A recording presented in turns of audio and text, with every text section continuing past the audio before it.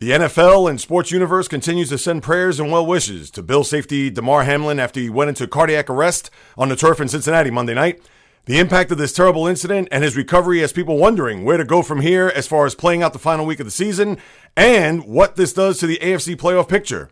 Donovan Mitchell and Giannis Antetokounmpo reached career highs this week, and OKC puts a 150-piece on the Celtics. The Winter Classic is another hit, but where next year's annual game is a bit of a surprise. Plus, the Red Sox finally make a splash, too little too late. Rutgers does it again, beating Purdue as the number one team in the nation for the second year in a row, and a once proud program at Georgetown sets a record for futility. Those are some of the things I'll touch on as we get this podcast party started. It's all coming up, but first, this message. J-Reels here, just passing by to send a brief reminder to please subscribe, rate, and review this podcast, the J-Reels podcast, on wherever you listen to your podcast, whether it's on Apple, Google, Spreaker, Stitcher, Spotify, iHeartRadio, Luminary, CastBox, all of the major platforms that are out there. Whichever one that you listen to, once again, just throw me a few stars, write a review. I would greatly appreciate it just to increase the visibility of this podcast with all the others that are out there, especially this one, which covers all sports in roughly 1 hour. Where else are you going to get that? So if you can go ahead and please do that, I would sincerely and gratefully appreciate it. And with that said, let's get it. The J-Reels podcast begins in 5, 4, 3, 2, 1. Let's get this sports podcast party started, all right?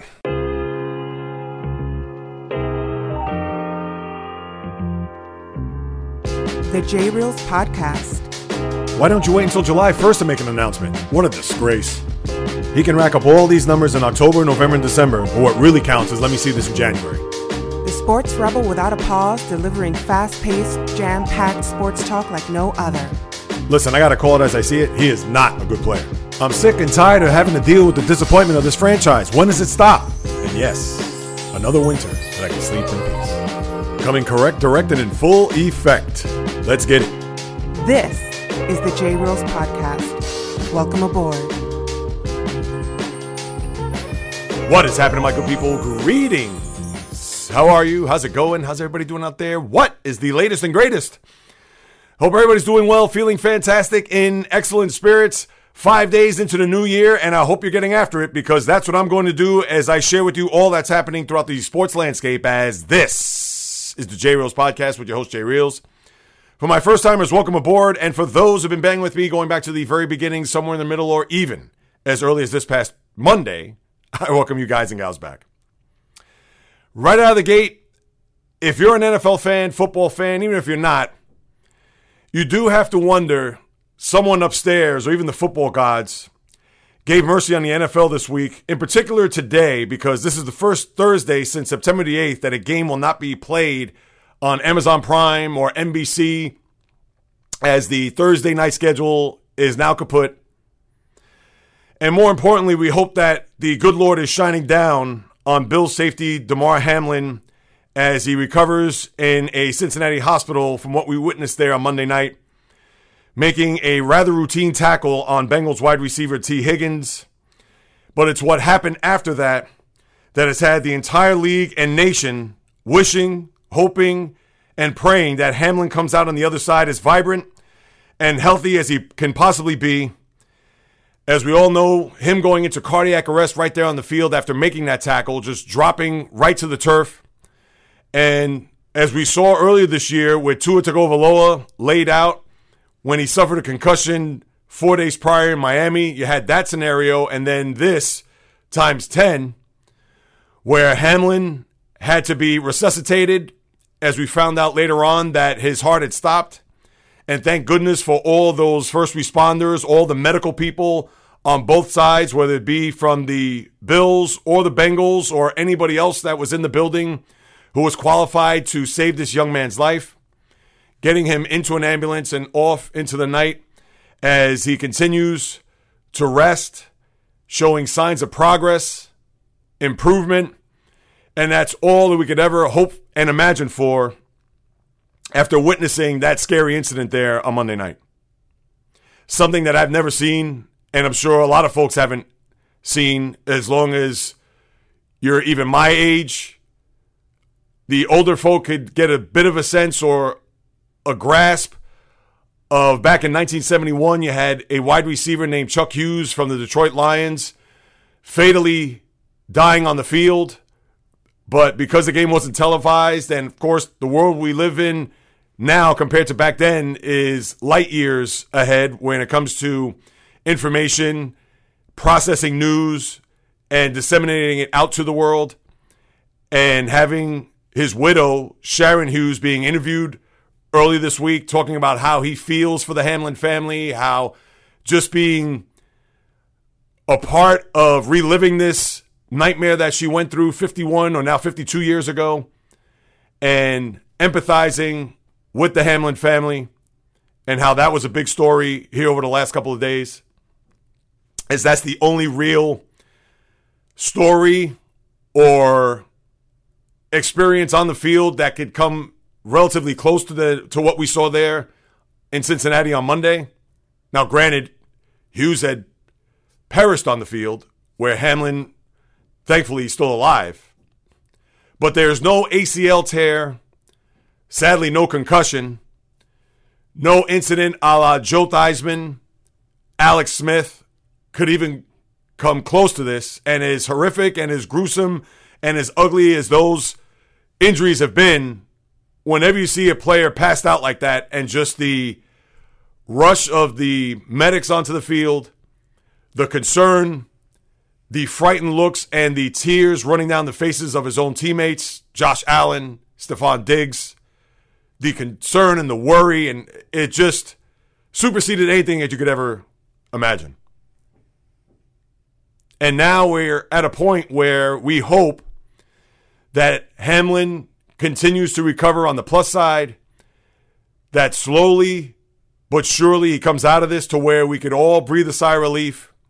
We could kind of get back to some normalcy, not only as a community in the NFL, as just a society. And I understand this may not be on everybody's radar. I get that. But considering this is a sports show, it has to be brought up. We could resume play here to the point where Week 18 will start Saturday. As I mentioned, no games tonight. And you know that there's going to be a cast over the league this weekend. And I'm sure they are still battling on whether or not to deal with the suspension of this game. And I'm going to get into that in a minute.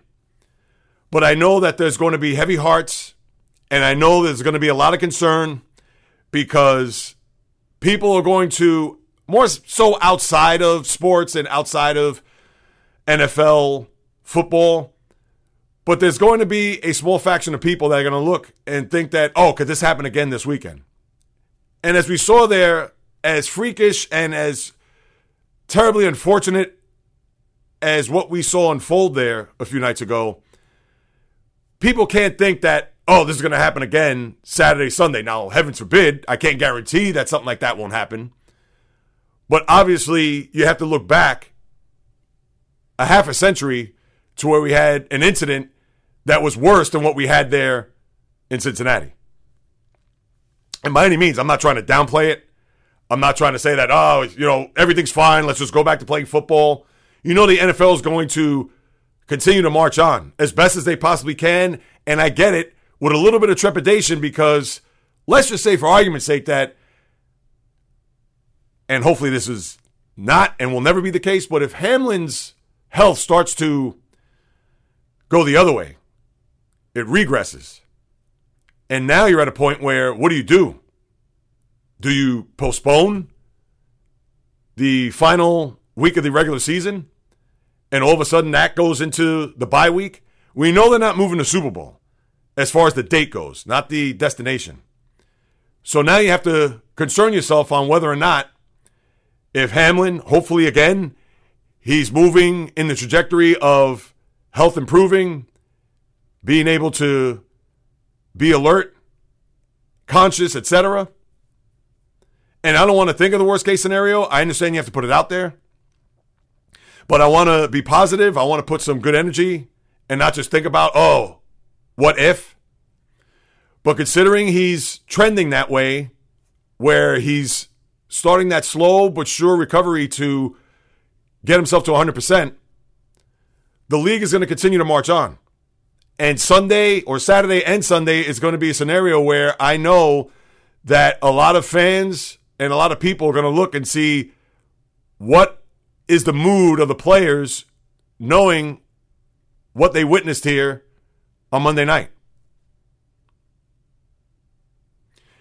And as we pivot to talk about the upcoming schedule, now you got games Saturday to 2 where you have Kansas City and Vegas, 4:30, followed by Tennessee and Jacksonville for the division. And it's funny because I didn't even talk about this on Monday, but the Titans and the Jaguars still could both get in to the tournament. As wild and crazy as that may sound, but that is a slight possibility. And then you have the full slate Sunday, which was capped off by Detroit at Green Bay, which you knew that was going to happen. I thought that was going to be the case. But then you have a missing piece there because Seattle is also part of that bottom rung of the NFC. And with them playing Seattle, or in Seattle, 4:25 Sunday afternoon, hosting the Rams, if they happen to win that game, they knock Detroit out of the postseason. And now Detroit's going to have to go into Lambeau to see if they could beat the Packers, so they won't be able to make it into the postseason, where Seattle currently holds that 7th spot in the NFC. If all things were to break right, you'd want Seattle to lose, so that Detroit-Green Bay game is a winner-take-all game. I'm sure that's what NBC is hoping for as they have their fingers and legs tightly crossed. But if Seattle wins that 4:25 p.m. game slot, that Detroit-Green Bay game does still mean something, but it's more for the Packers than it is for the Lions. And that's where the NFL, I'm not going to say they screwed up, because what other game are you going to put there? Could you put Jets-Dolphins? Could you even have put another game of note? Baltimore-Cincinnati? I know that would have been tough because you would have had the specter of Cincinnati and what happened there the other night cast a pall over that game. Not to say that that's a bad thing, but again, that was the place where these events unfolded. And now, with some of the other games you're not going to put there in that time slot, you're not going to put Buffalo, New England, you're not going to put Pittsburgh and Cleveland, although you could, because Pittsburgh, right now, you'd have to think, with Skylar Thompson, the third-string quarterback in Miami, going up against the Jets, who I'm sure do not want to close out their season, losers of what?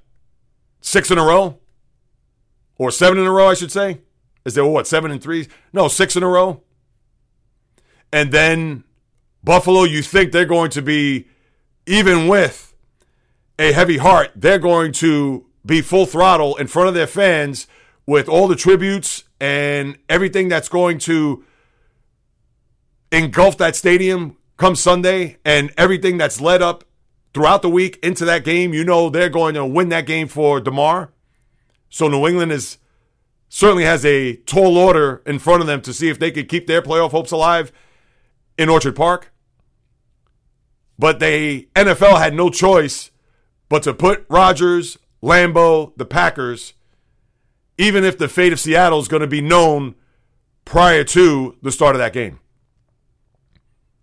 Not a great job, but I understand what was the NFL to do. And now the more intriguing question is the postseason. And I'm going to say it like this. I'm going to tell you what I think the NFL will do, but I'm going to break it down as to what the NFL schedule should look like after Week 18. We still have this game to make up between Buffalo and Cincinnati, and I don't care who you are and how you want to break it down. There's no way that they are going to make this game a tie or a no contest, or because it was 7-3 in the first quarter, give it to the Bengals. That's not going to happen because the Bills have worked hard all year long to get that number 1 seed. We know their history over the last couple of years in the postseason, losing in Arrowhead, and now being able to beat the Chiefs early on this year. And despite the fact that they're a half game back with the Chiefs playing on Sunday, and of course the game was incomplete on Monday night, that it's unfair for the Bills not to be able to play that game to see whether or not who's going to have that 1 seed in the AFC.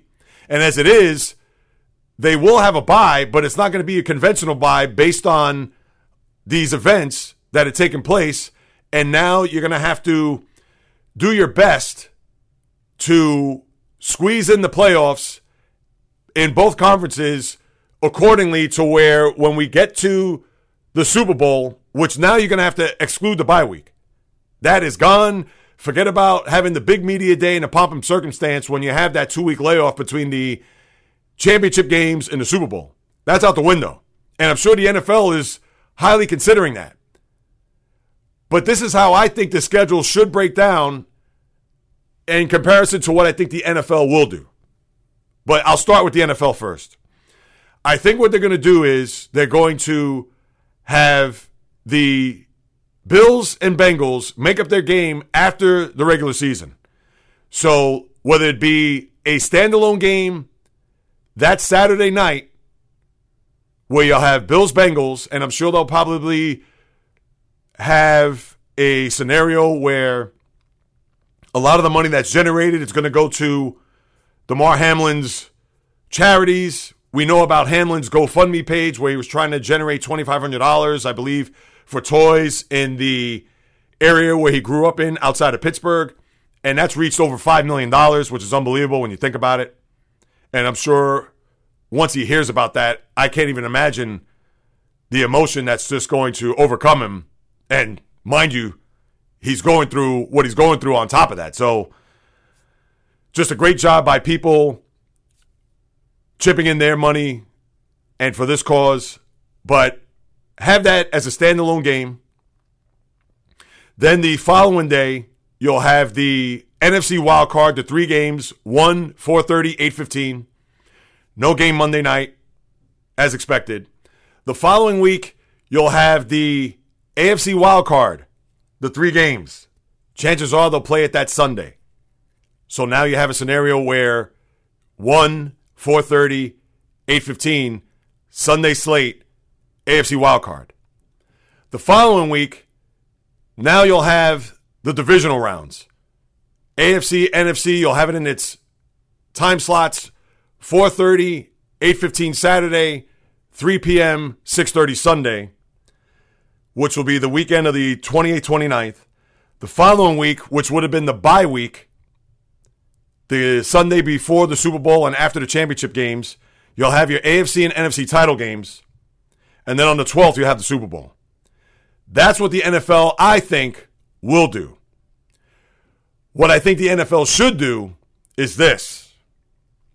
Bills-Bengals, standalone game, Saturday night for the 1 seed for Buffalo. If that's the case, and I understand you have these permutations, you would think KC's going to beat Vegas. If they don't, then that changes things a little bit. Obviously, the Bengals and Ravens have to play on Sunday to see who wins the division because remember, if at that point the Ravens beat the Bengals, then they have the tiebreaker for the division. And Bills-Bengals, that's going to be for the AFC North. They lose that, then they're done. But to put that all aside, Bills-Bengals, Saturday night, 8:30 or 8 o'clock, whatever time you want to call it. The weekend after Week 18. Sunday, you'll have your NFC wildcard, the 3 games like I mentioned. The following week, you'll have the AFC wildcard, and you'll have your NFC divisional round. So you're going to have 5 games that weekend. How you break that down, it depends. But I would think you'll have 2 games Saturday, 4:30, 8:15, and then 3 games Sunday. I don't know if you want to put the divisional game Saturday and then the wild card game Sunday. I don't know how the NFL is going to do that. So you could separate it by conference. Not that that matters. But let's just say for argument's sake, those 5 games now take up that weekend, which is the 22nd or 21st and 22nd of January. The following week is a bye for the NFC. Because remember, you already had played your divisional round. So the following week is just the 2 games. AFC divisional round. You want to put 3 p.m., 6:30, that's Sunday? Fine. The weekend of the 28th, 29th. The following week, now you have your title games as it's all lined up. AFC, NFC, 3 and 6:30. And then the Super Bowl the following week. The reason why I think the NFL should do that is because of this reason. If they did it the way I mentioned is how I think the NFL will go about it, is that you're giving the Eagles, in this case, let's just say for argument's sake, they end up being the 1 seed. They're going to have 3 weeks off until they play their first game. That's unfair. I'm sure if the Eagles, for whatever the reason, let's say they don't play well and lose, they're going to attribute to that 3-week layoff. Or if they suffer a big injury, because again, having 3 weeks to get your guys revved up, ready to go. We understand that they are conditioned and professional athletes, but you never know. You get a rainy day, a slick day, an icy day, and next thing you know, guys are leaving with hamstrings or, dare I even say, broken bones. And now, even if they win that game, they go to the championship game with uncertainty. So having the NFC, one more time, wild card round, the following week, divisional round, because the Eagles will have 2 weeks off. And then you're giving the NFC another week off. For all intents and purposes, is it fair that the NFC gets that extra bye week? Unfortunately, these are the circumstances. In order to have it fair across the board, especially on the NFC, to not have the Eagles go 3 weeks without playing a football game. And as it is, they have something to play for on Sunday when they host the Giants, and I would think Jalen Hurts is going to be back in the game or be back in the lineup. But to have them go 3 weeks without playing, I think is just unfair, and you want to have that competitive balance. So if the NFC wildcard is that weekend or that Sunday after the Bills-Bengals regular season finale, and then the following week you have the 2 divisional games in the NFC, you break it up with a bye, okay, and then come back for the championship game, I think makes perfect sense. And no, you're not going to have them play divisional round and then have them play the following week in an NFC championship game where the AFC has their divisional round and then the AFC title game is the week after. You're not going to have the NFC title game 1 week and then the AFC title the following, where they don't have a bye, but the NFC team does have a bye going into the Super Bowl. That's not fair. So you have to give that bye in between the divisional round and the championship game, and that's where the AFC during that bye week will have their divisional round, which will lead into the championship games, which will take place one more time February the 5th. To me, that's how I think the NFL should do it, just to give the Eagles at least a bit of an advantage there, as opposed to having the 3 weeks off. And yes, I understand it's unconventional, and people are going to say, oh, come on, Jay Reels, how are you going to have that where the NFC is going to have a bye in the middle of the postseason? All right, well, if the Eagle fan, for whatever the reason, they lose in the divisional round because they had 3 weeks off, or people are going off to the sidelines with hamstring injuries or whatever it may be, then I don't want to hear it if they lose a championship game or worse, lose that divisional game. So to me, that's the way to keep it at least as fair and competitive as possible. They get that bye week in between where the AFC will have the divisional round that Sunday. To me, I think that's the best way to do it. I think the NFL will do the former. I'd be a little surprised if they do the latter. But let's see what's going to happen here. And I understand a lot of this is all based on Hamlin and his health. Heaven forbid, if it goes the other way, then all bets are off. I don't know what they do at that point. But right now, considering that the news is encouraging, you would think that this is the route that they're going to go, and nothing has been announced as of right this moment. And I'm sure they're going to have to come up with a plan by tomorrow, and maybe they're going to wait until Monday at the latest. Maybe they'll let us know about Bills-Bengals as to when they're going to make up that game, and the playoffs they're going to maybe push until maybe Monday. But we're going to have to wait and see. That's all there is to it. To break down everything, as I talked about on Monday, we all know what the potential prospects are when it comes to the postseason. And I understand it's really small potatoes, especially after what happened. But again, it's a sports show. I have to dive into it a little bit, and I'll do so real quick. AFC, we know that if Kansas City wins, they'll keep their perch as of right now as the top seed in the AFC. We got to see what happens with Buffalo over the course of these last two games. But we do know if Buffalo wins out, they'll have the 1 seed. Kansas City, in all likelihood, will have the 2 unless they lose and Cincinnati wins because they have the tiebreaker advantage. After that, your 3 seed, depending on how it breaks down, because it could be Buffalo, Kansas City, Cincinnati, although Baltimore could upset that apple cart. If they win on Sunday, Cincinnati loses both of their games, then they'll have the 3 seed. But for all intents and purposes, let's just say Buffalo, Kansas City, Cincinnati. Your 4th seed could be Jacksonville with a win on Saturday night. Now, there is a possibility that if Jacksonville loses and Tennessee wins, Tennessee will win the division based on better division record, even though they would have split during the regular season. But Jacksonville could get in as a 7 seed if all the following happen. Miami, New England, and Pittsburgh all lose because Jacksonville will have a tiebreaker and they'll be the 7 seed.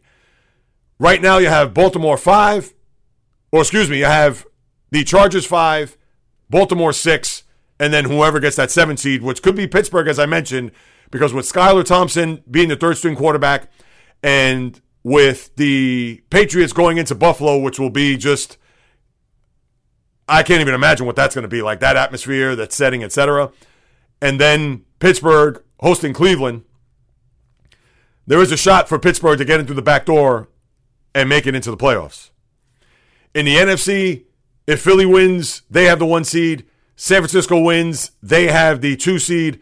If they lose and Minnesota wins, then Minnesota will have the 2 seed. There is a shot for San Francisco to get the 1 seed if Philly loses and San Francisco wins. There is a chance for Dallas to get the 1 seed if both Philly and San Francisco lose and Dallas wins. But let's just say Philly, San Francisco, then Minnesota, followed by Tampa as they clinch the NFC South. Dallas is entrenched at 5. The Giants are at 6. And as I mentioned earlier, if Seattle wins and Green Bay loses, then Seattle gets the 7 seed. If Seattle loses, the winner of Detroit-Green Bay goes to the postseason. And, of course, even if Seattle does win, as long as Green Bay wins, they'll make it as a 7 seed based on better conference record than the Seahawks. And that's your entire playoff picture there in a nutshell. College football, I'll talk about the championship game on Monday. At that point, we will reconvene and get into TCU in Georgia for the right to win the first championship here in the new year. So I'll talk about that then. But that is all your football as we get ready for the final weekend and the final week of the regular season here in the NFL. All right, now I'll lace up my high tops and get into the NBA real quick. And you had a lot of, I'll just call it a numbers game this week, because for whatever the reason, it seemed like players were reaching career highs, or in the case of Klay Thompson, 54 points against Atlanta. I understand it was in double overtime, but Klay Thompson turned back the clock a little bit. His career high is 60. Not a career high for him, but he had a point total in the 50s. You had Giannis Antetokounmpo get his career high of 55 against Washington the other night, to where he said that he wants his game to be boring. And I guess if a 55-point night is boring, then, geez, what is 71 points for one Donovan Mitchell there for the Cleveland Cavaliers, as he did on Monday against the Bulls? And funny how the next day, the random PED test, I guess the people who were at his locker trying to get a sample, considering that he just scored 71 points, which was the most since Kobe Bryant almost 17 years ago. Actually did it January 22nd, 2006, and I remember that only because that was the day of the title games in the NFL, where the Steelers beat the Broncos to go to the Super Bowl for the first time since Super Bowl 30, 10 years prior to that. So that's how I remember that day. 81 against Toronto, as we all know, and Donovan hit 71. So you had all these career highs and all these achievements individually by some of the top players in the league. And then to watch the Celtics get pasted by the Oklahoma City Thunder, and they did beat them early in the year, where Oklahoma was very competitive, but they did not have Shai Gilgeous-Alexander in the lineup. And this is not to knock the team by any stretch, because we know that they have a good young squad and they have all these draft picks upcoming. and players like Josh Giddey and SGA went healthy. But when we see guys like Jalen Williams and Lou Dort and the aforementioned Giddey put up 150 points on the Celtics, you got to look around and say to yourself, wait a minute, this isn't the 2012 James Harden, Russell Westbrook, Kevin Durant team. Far from it. And again, it's not to knock these young bucks, but geez, when I saw that, I couldn't believe what I was. I had to rub my eyes a couple times to say, wait, 150? And remember earlier this year, I got on the Nets for giving up, 153 points to Sacramento? And just to see 150 points in an NBA game, and I get it, the game is a lot different. Fast break, transition, the three-point ball, etc. But I could see if you gave up 150 to a good team. And again, this isn't to drop a big giant deuce on the Oklahoma City Thunder, but can we call it like we see it? Despite them being young and talented, etc., they are 16-22. I could see if this was the Pelicans or the Grizzlies. All right, 150. You don't like it, but we understand those are teams that have a bit of a track record, teams that have some offensive firepower, and they did this without their best offensive player. So, be that as it may, that's what you got there with the NBA over the course of these past few games or past few days. And then you also have a scenario where, speaking of the Pelicans, Zion Williamson is now going to be out 3 weeks with a right hamstring. And we know the Pelicans have played well. They've been hovering at the top or at the top throughout the course of the season there in the Western Conference. And it's a 3-week injury to where they're going to look at it then. Hopefully it isn't anything too serious to where he's got to sit out months at a time, because we know the Pelicans, they've been everything that we've expected based on the end of the regular season and into the postseason last year, what we saw in the postseason against the Phoenix Suns, and having Zion, who could be, I'm not saying he is, people, so before you start to drive off the road or drop your phone or do a record scratch across your living room, they could be, or Zion, I should say, could be the face of this league in the next 4 or 5 years. That's the kind of impact that he could have based on his strength. I know he has to stay healthy, people. I get it, and that is a giant if. But this could be the guy to take over the torch. And I know you have a lot of great young players in the league. Ja Morant, Luka Doncic, Jason Tatum. I go on down the list. But Zion could be that guy of the force, strength, athletic ability, a linebacker playing power forward, all of it. But hopefully he comes back in a month's time, that the injury, although they're going to reevaluate in 3 weeks, but one more time, let's just hope he's not on the shelf for any longer than that. And in the NBA, what we currently have standing-wise, some separation out west, because remember, we talked about a few weeks back how the 1 through 10 or even 11, they were separated by 4 games. Now you have a little bit of length there where it's 7, where Utah, and remember Utah, they got off to a 10-4 start, and I picked them as an under, and they're still going to blow past their over-under number at 24.5. But now they're currently 10th in the conference, and the T-Wolves, and we know that they've had a very disappointing year. They're just percentage points and a half game back from there, and then the Lakers are a half game back. So you have teams hovering at the bottom of that 7 through 10 bracket. They're out west. The Mavericks have played well, speaking of Luka, winning 7 in a row, as he's a one-man band there. The Nets had an 11-game winning streak snapped by the Bulls yesterday in Chicago. So they continue to put pressure as they're just a game back of the Celtics in the East. Same for the Bucks, as they have the same record, the Nets and Bucks at 25-13. Then you have Cleveland just a half game behind them.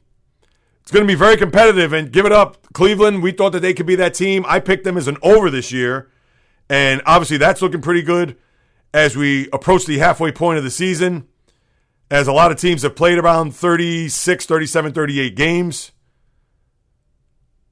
And the NBA, as we know, once the NFL, and again at the postseason, we're going to be just riveted and invested in that. But the NBA and NHL will soon now take, I'm not going to say precedence, but it's going to be more in the forefront of our consciousness as sports fans as the NFL season starts to slowly set their sun out in the distance, and the NBA and NHL will start to rise here. Still got some weeks to go, of course, but again, that's going to play into it. And speaking of the NHL, you had the Winter Classic the other day in Boston, where it was a great setting, Fenway Park, the old venerable ballpark, where the Penguins and Bruins faced off there around 2:30 on Monday. And they brought out Jason Varitek, Tim Wakefield, the old Boston Bruins there, Johnny Busick, the legendary Bobby Orr. They had a first puck pitch, which I thought was a little bit strange or peculiar, however you want to call it. But hey, give it up. They try to do something different. Bobby Orr, I know he skipped a shot to Varitek, but that's fine. Not that you expected it to be bullseye as a strike there behind the rink out in left field. But I did like that. That was a good way to launch or set up the Winter Classic. And then you had the Red Sox players coming in the vintage throwback Boston uniforms, warming up before the game, which was a balmy 49 degrees in Boston. So maybe it was more of a late fall classic as opposed to a Winter Classic. When you think back to last year in Minnesota, Target Field, where the Blues and Wild play, where the face-off or opening face-off, the temperature was -5 degrees. You want to talk about Winter Classic? That was more like a frostbite classic. But this year, the game, even with it being mild, you had the 2 goals in the third period by Jake DeBrusk, and you got the game winner there with about 2.5 minutes to go as the Bruins prevailed 2-1. Now, we all know how well they've done on home ice, but it doesn't matter whether it's in the TD Garden or at Fenway Park. You could probably put them in Foxborough. And maybe they want to go to Foxborough at some point in February to have another Winter Classic just so they can have another venue where they could win, because no matter where they are in the state of Massachusetts, they have been successful. So the Bruins continue to play well, as we see. And another Winter Classic in the books, although it didn't have the snow or the frost or the breath, the smoke coming out of the players' mouths. You didn't get any of that for sure. But I thought another good Winter Classic, and that's probably the best thing the NHL has done going back to, 2006 when they had the first one there in Buffalo between the Penguins and Sabres. And now next year, your Winter Classic, although it's a little bit strange, and I understand why the NHL is doing it, and it's taking place, I thought it'd probably be in Lumen Field where the Seahawks play, but you're going to have Vegas go to Seattle to play the Kraken. They're playing the game in T-Mobile Park, which is where the Mariners play. Now, we know Seattle, it's wet, it's rainy, overcast. I don't know how that's going to play in a Winter Classic. And listen, I'm far from a meteorologist. I'm far from a guide as to where you should play the Winter Classic. I understand they're not going to play it in South Florida, where you're going to have the Lightning and Panthers play on January 1st. I get that. And I understand that the league, they want to highlight the 2 expansion teams where the Golden Knights 5 years ago entered the league, and we all know made it to a Stanley Cup final in that first year, and then the Kraken now in their second year actually playing pretty well after going through the bumps and bruises of an inaugural season. Can't say that to Vegas, because obviously they went all the way to a Stanley Cup final and lost to the Capitals, as we know. But I found that a little bit surprising and maybe a little peculiar, but I understand why, as they want to highlight these 2 teams to get themselves on that platform, that showcase to be the standalone game on TNT January 1st of next year. So you're not going to see the game in Chicago or Buffalo or even New York for that matter, Detroit, you name it. This time around, it's going to be in the Pacific Northwest. I don't know how the NHL fan feels about that. I'm sure they don't care, but I'm sure you have some which would love to see it in maybe an original 6 city, or even better, in a city where obviously it's going to be cold, it's going to be frigid, and It's going to feel like a Winter Classic. Not to say that won't be the case in Seattle, but you get my drift. All right, now I'm going to turn my attention to baseball because we had a signing of note to discuss. And I wonder if it's too little too late for the Red Sox fan because we've seen what has transpired this offseason with all these free agents going everywhere, and we still don't have any closure on Carlos Correa, and I'm not going to go there, people. When they come up with the contract, I will say this, though. When they come up with the contract, because now the report is that the contract has been drastically changed, until I see what that is, then I'll discuss it. What is drastically changed? What does that mean? We're going from 12 years to 8 years, 12 years to 5 years, 12 years to 6? What does that mean? So until we get word as to what that is, and now as it's in its third week, then wake me up and we'll discuss. But until then, I have nothing else to add. But as far as the Red Sox go, we saw what happened years ago with Mookie Betts, and I understand that was probably more on Betts because maybe in his camp, no matter how much money the Red Sox threw at him, he wanted to go elsewhere and test the free agent waters. Therefore, they traded him for Alex Verdugo and a bunch of other prospects. And then we saw what happened this offseason where Xander Bogaerts, a lot of Red Sox fans wanted him back. There was one offer that was made, a very paltry one at that, similar to what the Red Sox did earlier with Rafael Devers. I'll get to that in a minute. But with Bogaerts, I think it was a 1 year or 2 year deal, $60 million, whatever it was. And obviously Bogaerts and his representatives balked at that. And as we all know, he signed with the Padres there, 11 years, $285 million. So now the Red Sox fan is in frenzy. And funny as it is, when we talk about the Winter Classic, John Henry, one of the owners of the Red Sox, were in attendance. And when he was introduced, what do you think happened? Cascades of boos were raining down on Fenway Park. And as I mentioned a couple weeks ago, it seems as if the Red Sox were operating as a small market team, considering, okay, they brought in the Japanese import, Yoshida, the outfielder, whatever it was, $90 million for 5 years. All right, a bit of the unknown, but okay, a guy we could put out in the outfield and let's see what happens. But not re-signing Xander Bogaerts, not being able to go after some of these big players in free agency, not a lot of activity. You could bring in all the Kenley Jansens and the Chris Martins and the Justin Turners of the world, but if you want to be competitive with the Yankees and what they've done, with Toronto and what they've been able to do, the Orioles, you think they're only going to get better. The Rays, as we know, not spectacular, but they've been steady as can be, and they always seem to find a way to put themselves in the middle of a pennant race. And then the Red Sox, who were in last place, hadn't done much, fringe deals here and there. Now, a couple days ago, they did sign Rafael Devers 1 year, $17 million. I don't know why that was announced, because yesterday or last night, they inked him to an 11-year, $331 million deal as the third baseman for the next decade plus in Boston, to where I think that the Red Sox fan is probably thinking, too little, too late. It was almost as if the Red Sox had to do that and had no choice. And maybe there was a bit of a reluctance on them, knowing what had taken place with the Bogaerts negotiations and obviously some of the free agents that they brought in this offseason. And I'm sure the Red Sox fan, they probably say, all right, yeah, great, we got Devers, but is Trevor Story going to be our shortstop? Are they going to move him over? Okay, now who's going to play second base? And what is our outfield going to look like? All right, Verdugo on left, I guess Yoshida in right. Who's our center fielder? Are we bringing back Jackie Bradley Jr. for 1 year just as a stopgap? So the Red Sox, I get it.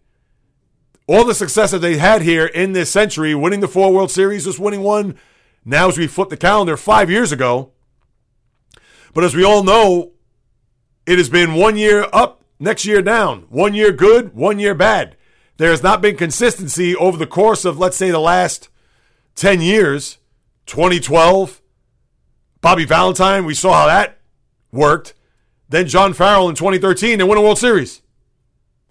And then 2018, World Series, and now 4 years later, last place. So I'm sure the Red Sox fan, although they could say, all right, well, at least we got one guy in the mix, but I'm sure they're thinking, we want more. How are we going to compete with the Yanks, Jays, Rays, and Orioles this upcoming season. And they have a point. Now as I turn to college basketball, that's it for baseball, people. Nothing much else to get into, discuss, etc. But college basketball, I want to touch on two things. And this is also another sport that's going to be part of our consciousness more as we get into the latter part of the month and into February. Of course, once we get into late February and into March, everybody's going to be geeked up about the tournament, so you know I got to be on top of things. But who would have thought that for the second year in a row, Rutgers, who by any means is not a basketball hotbed or juggernaut, and we understand Purdue, even going back to the days of Gene Cady, they've had their success, but have never won a national title, or at least of recent vintage, going back to the 80s into the 90s, Big Dog Robinson, players like that. But for Rutgers, second year in a row, to beat Purdue, who is number one in both instances, back-to-back years. This time they did it at Purdue. Last year, if you remember, Ron Harper Jr. had a buzzer beater at half court that sunk the Boilermakers out of the number one spot. And now this year, they did it again. They did take the lead with about 13 seconds to go. No half-court shot needed. Purdue, couple of chances there, thwarted by the Scarlet Knights. And Purdue, for the second year in a row, gets swatted by Rutgers. The Scarlet Knights storm off the court with another victory and another win in their back pocket, beating a number one seed in the country. Doesn't get any better than that. Sad part is Rutgers, and I haven't really followed them, but you would think that Rutgers is not even going to be part of the discussion when it comes to the tournament when we get into the month of March. But I had to bring that up. I haven't really talked college basketball, and knowing that Purdue has been number one and Rutgers for the second straight year was able to upset the apple cart. And not only did they do it for a second consecutive year, but they did it at Purdue, which is even more impressive. What's not impressive are the Georgetown Hoyas. And I'm a big Georgetown fan going back to the 80s.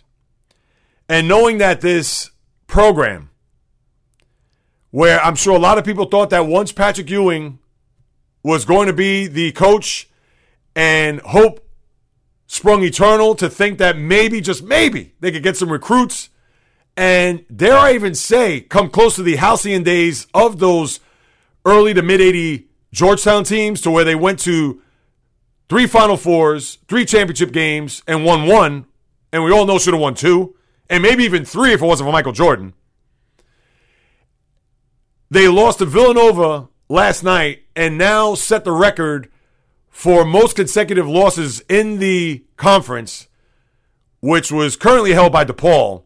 Now Georgetown stands alone at 25 consecutive defeats in the Big East. And you have to wonder whether or not Patrick Ewing, and I'm sure it's going to be mutual, because there's no way that the administration is going to go to Ewing, which is by far their most decorated and best player in the history of that school, that there's no way they're going to go to him and just say, Patrick, it's not working out. It's time for you to go, and show him the door.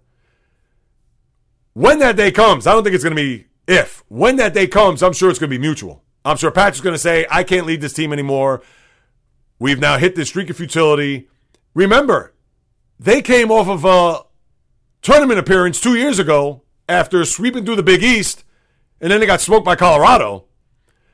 But that, again, not that was 5-10 years ago. That was just 2 years ago. And granted that they ran the table, and it wasn't anywhere close to a vintage Georgetown team or an overly impressive Georgetown team.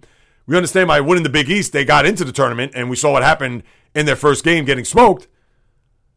But you do have to wonder whether or not Patrick Ewing is going to be long for these parts as coach of this team if they continue to play poorly. And I understand, we all know college basketball, just like football, certain regions, certain areas, whatever, it's all about recruitment. And if they're not getting the players, if they're not getting top high school talent, how do you expect them to compete and even think about being a tournament team if they don't even have players that could take them as far as the NCAA tournament? It's just a shame. Sad to see. And not that I expected Ewing to be the guy that was going to bring Georgetown back to prominence. It's similar to St. John's when they brought Chris Mullin back, and how did that turn out?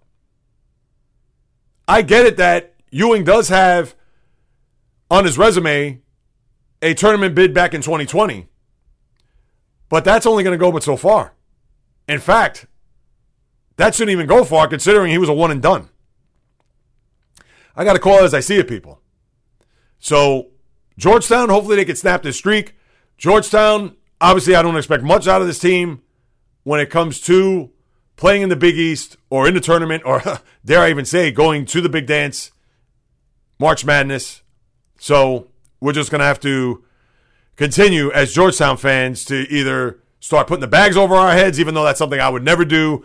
But it looks like it's going to be another long, dark season down in D.C. and with no signs of hope on the horizon.